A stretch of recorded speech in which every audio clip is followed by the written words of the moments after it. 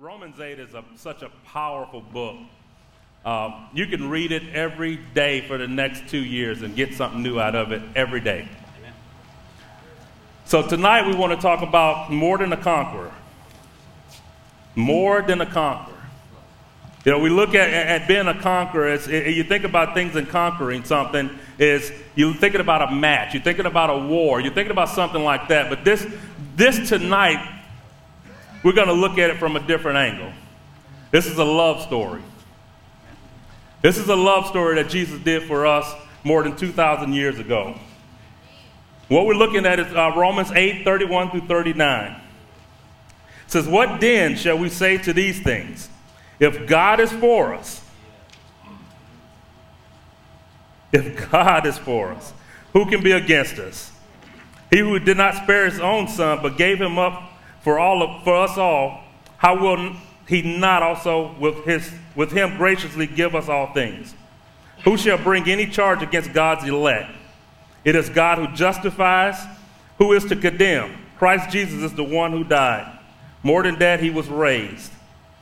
Who is at the right hand of God, who indeed is interceding for us? Who shall separate us from the love of Christ? Shall tribulation, or distress, or persecution, or famine, or nakedness, or danger, or sword? As it is written, for your sake we are being killed all the day long. We are regarded as sheep to be slaughtered. No. In all these things we are more than conquerors through him who loved us. In all these things we are more than conquerors through him who loved us. For I am sure that neither death, nor life, nor angels, nor rulers, nor things present, nor things to come, nor powers, nor height, nor depth, nor anything else in all creation will be able to separate us from the love of God, Jesus Christ our Lord." That is... So if God is for us, Paul is asking for a response to a question that has no answer. If God is for us, if we're in us, everything is against us. Everything is this. For I am sure that neither death, nor life, nor angels, nor rulers, nor things present, nor things to come, nor power, nor height, nor depth, nor anything else in all creation will be able to separate us from the love of God. So some realities are so awe-inspiring that only a proper response is silence. There are times when we just need to shut up. That's right. Come on. We can't hear God because we're talking too much. We're talking too much. But as we look here on it says, who can be against us would have many answers. But what Paul is asking, if God is for us, who can be against us? Anyone able to take away salvation would have to be higher than God. Come on, that's good. So he is not just stopping with justification. He gave his son, so he will surely graciously give us all things required for sanctification and glorification. We're going to look at justification here. Justification, basically, he made everything right that was wrong in you. Everything right that was wrong with you. You know, so when you accept God into your life, you've been justified.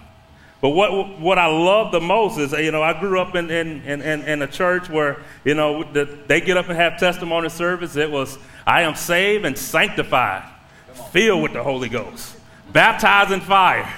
You know, and I didn't know what sanctify was. But, as I got older and started reading about sanctify has been set apart.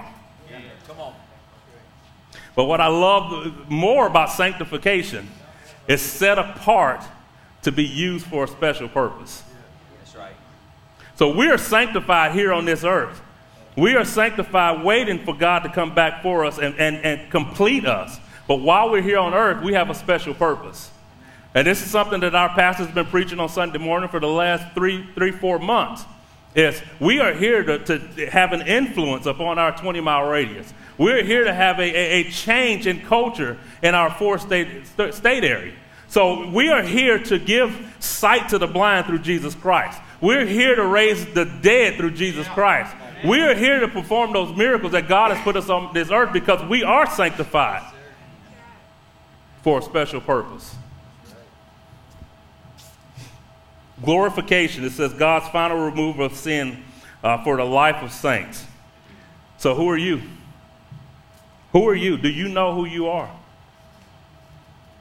Do you know who you have become when you accepted Jesus in your heart?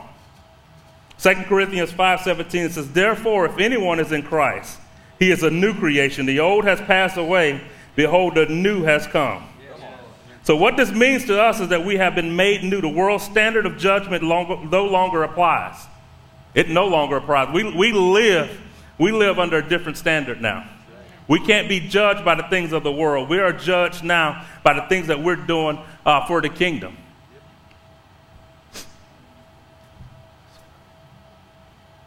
So the key phrase in this is in Christ. This doesn't mean that in the moment of regeneration, a person's temptation and carnal thoughts dissolve. In us, those struggles rage on. But with the Spirit's help, the Christian's practice will align more with his or her position day by day until Christ returns to make us whole. So more than conquerors, because he loves us. And I love this on verse 34. It says, he is to condemn. Jesus Christ, who is to condemn? Jesus Christ is the one who died. More than that, he was raised. Who is at the right hand of God, who indeed is interceding for us? Who shall separate us from the love of Christ? Who shall separate us from the love of Christ? Shall tribulation or distress or persecution or famine or nakedness or danger or sword? Now I want to kind of really portray a love story to you guys tonight. A love story. Now, most of you have heard this story, and my wife isn't in the room yet, so good. So, I wanted to kind of tell you how me and my wife met and fell in love. It was awesome. I was in it, but it was awesome. So, in the summer of '97, we had ended up started working with each other at a distribution center. And, and of course, me being a guy, I'm oblivious to everything.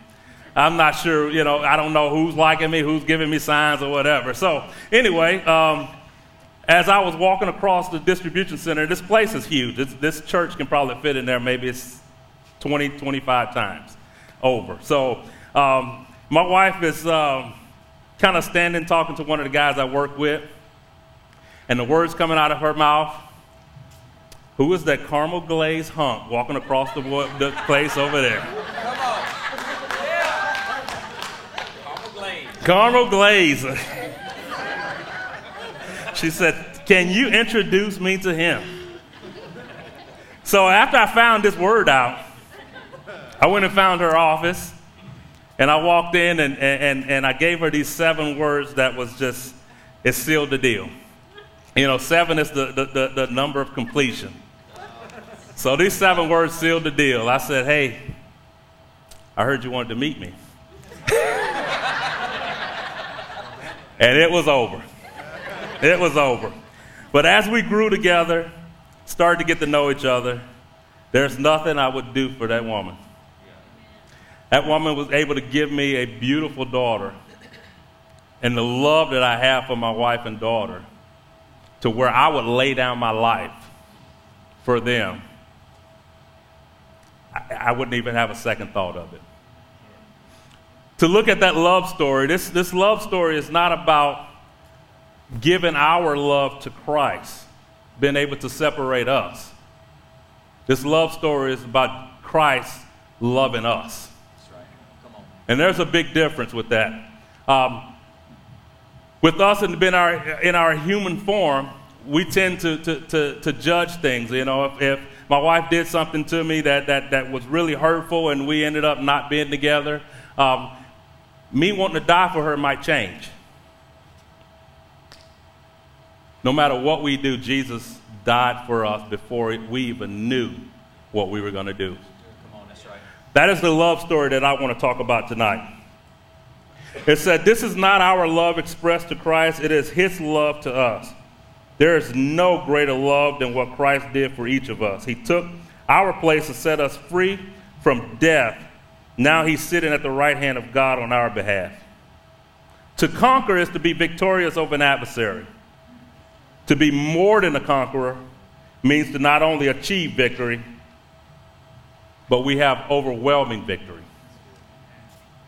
The Bible says that the enemy is constantly sending false accusations about you to God. This is why the Bible says Jesus is sitting at the right hand of God, interceding for us. That's right. Come on. He is at the right hand of God, interceding for us. And as those accusations are coming in from the enemy, God sees the blood that Jesus shed for you. The blood that covers you. The blood that sets you free. The blood that gives you power. That's what God sees. And you know, I just come on a realization too is God sees that blood, but so does the enemy. The enemy knows who's God's property and who isn't. He knows who to mess with and who doesn't. He's not worried about the sinners out in the world. He's already got them right now. He wants the people that are here sitting in this building to have you to be able to doubt what God is doing for you in your life. Satan is our adversary. He sends all kinds of life-threatening, joy-stealing attacks to threaten the well-being and faith of God's children. Many of those attacks are listed here: trouble, hardship, persecution, famine, nakedness, and the sword. Paul is encouraging us to stand firm in our faith when those attacks come, reminding us that not only we will win in the end, but Jesus enables us to win now. He gives us the power to win now. He gives us the power to walk over serpents. He gives us that power to claim the victory that we already have. We are seated in places where we're seated in the area of victory. We are fighting in the area of victory. And once we get a grasp, a hold of that, then we would know that these things that come to us and really tries to dig into us and fight with us, we've already won the battle. We've already won the battle. So Satan lacks the power to steal our eternal destiny, and he cannot separate us from the love of God right now. Nothing we face worries God in the least. If we are his children through faith in his Son, then we have his pledge to love and protection. So follow his lead. Follow his lead. It said the ultimate display of love was shown on Calvary. As Jesus carried the cross for us, Simon of Cyrene was pulled into the picture. I want to paint a picture for you on that for Simon. Back in those times, of course, we don't have trains, we don't have planes, we don't have automobiles. We got camels and your feet.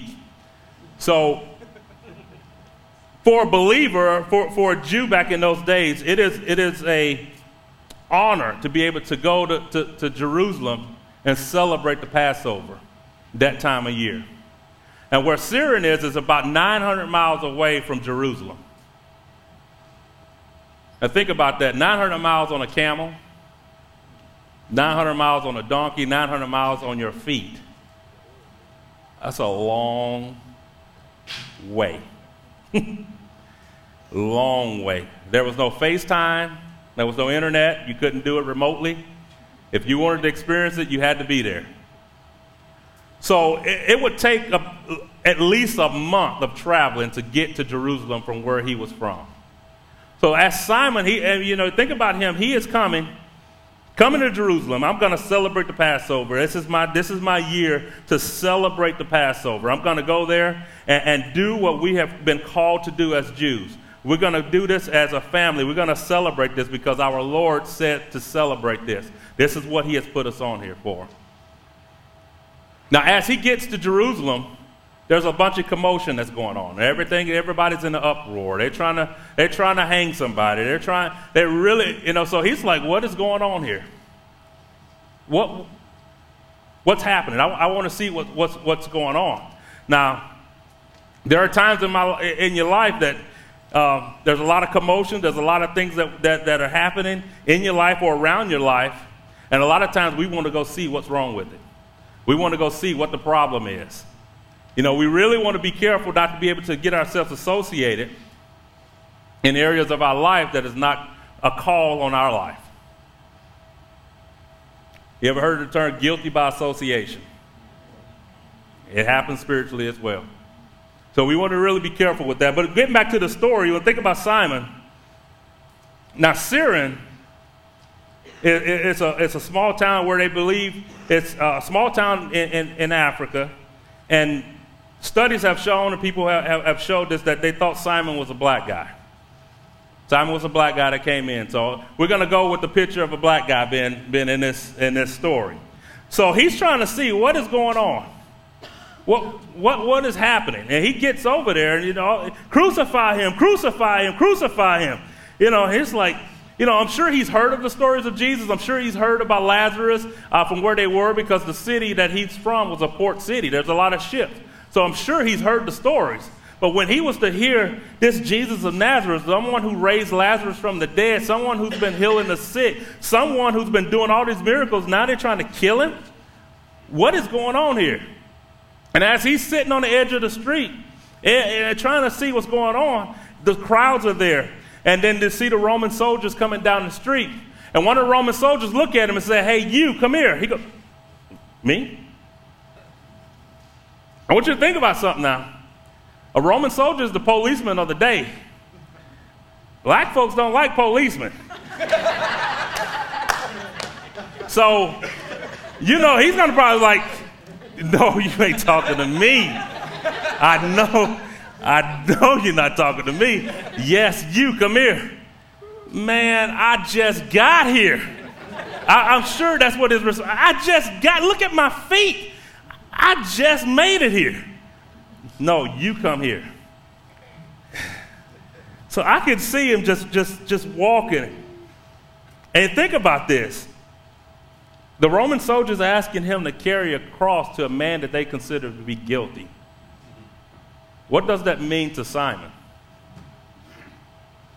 If he was to carry that cross, he can't have the Passover. That's right. Come on. That's 900 miles. That's over a month of traveling that he has been. And he just got there. Now they want him to carry the cross. They want him to be able to be associated with the guilty man. So can you imagine Simon's position? Looking at this situation, then what do I do? But as he looks at the face of the Messiah, see him beat, blood pouring from his skull, spit on, barely hanging on to his life. At that time, Simon swallowed his pride and picked up that cross. I want to give you the significance to him picking up the cross. In Matthew 16:24, it says, "Then Jesus told his disciples, 'If anyone will come after me, let him deny himself and take up his cross and follow me.'" Simon couldn't lead him up to that mountain to be crucified. He had to walk behind Jesus with that cross. Swallowed his pride. Take that cross up for his Messiah.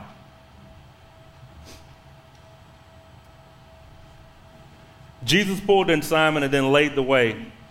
This is the same path given to persons of every age since Christ. And just the same, the path given to us today by his suffering and ours, Jesus draws us to himself as he was going to die. But more than that, he conquered death.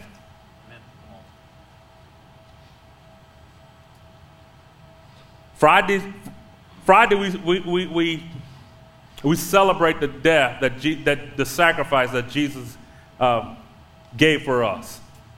He died on the cross for our sins, even when we didn't know that we even needed him to do that.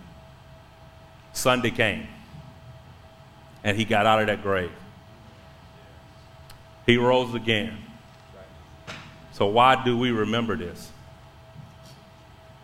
Why do we remember this? When the Lord's Supper is served, believers experience an affectionate remembrance because the gospel is recalled and reapplied. An affectionate remembrance. When you remember something, there's normally two categories to remembering something. One category is, "Oh yeah, I remember that. It was a good time." But the other affectionate remembrance is, "I'm a part of that. Something touched me." As we take communion, we're reliving that sacrifice that Christ gave for us. We are reapplying that. We are cleansing ourselves with that. We remember what he did for us. So it says, we remember the grace purchased at Christ's death in the same grace we need when we come to the table. Now in Corinth, this intended act of communion with the Lord had become a thoughtless and even selfish church ritual. Their minds had clearly shifted from Christ's substitutionary sacrifice and had wandered somewhere else. When Paul was addressing the church of Corinth, they had lost focus of what the communion is. They had lost focus of what they were taking the body for. And I'm going to read this passage before we take communion tonight, but I really want you guys to grasp what Paul was really trying to teach the people in the church of Corinth. And this is in 1 Corinthians 11, 17 through 34. But in the following instructions I do not command you, because when you came together, it is not for the better, but for the worse. For in the first place, when you come together as a church, I hear that there is division among you. And I believe it in part, for there must be fractions among you in order that those who are genuine among you may be recognized.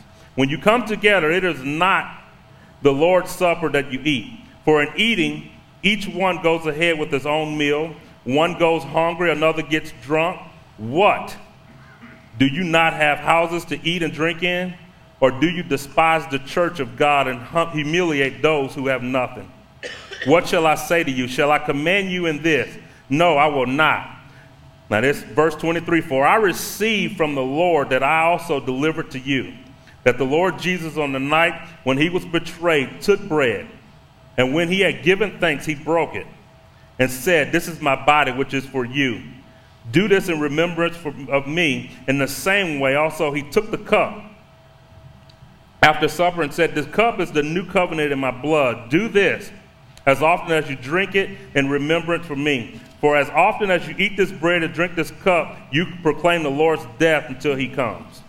Whoever therefore eats the bread or drinks the cup of the Lord in an unworthy manner will be guilty concerning the body and blood of the Lord. Let a person examine himself then, and so eat of the bread and drink of the cup. For anyone who eats and drinks without discerning the body eats and drinks judgment on himself.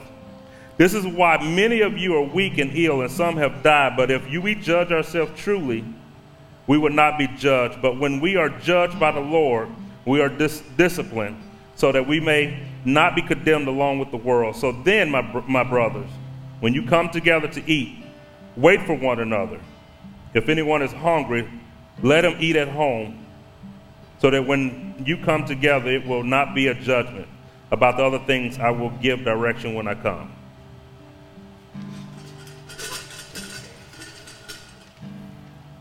As we get ready to take communion tonight, one thing that I do to remember what Christ did for me more than 2,000 years ago is I remember back the day I got baptized. When they took me under and brought me back up, the old was left under the water and a new man came out. A new man came out. Now what that means to me is the opportunity that I got to have to come out as a new creation was done by Jesus more than 2,000 years ago. So as you get ready to take communion tonight and to remember what God did for us this coming weekend as we celebrate Easter this year, remember the blood. Remember his body. Remember the sacrifice. I pray that tonight that you don't look at communion the same way. I pray that there's a new revelation in your life about why we take the body, why we do this.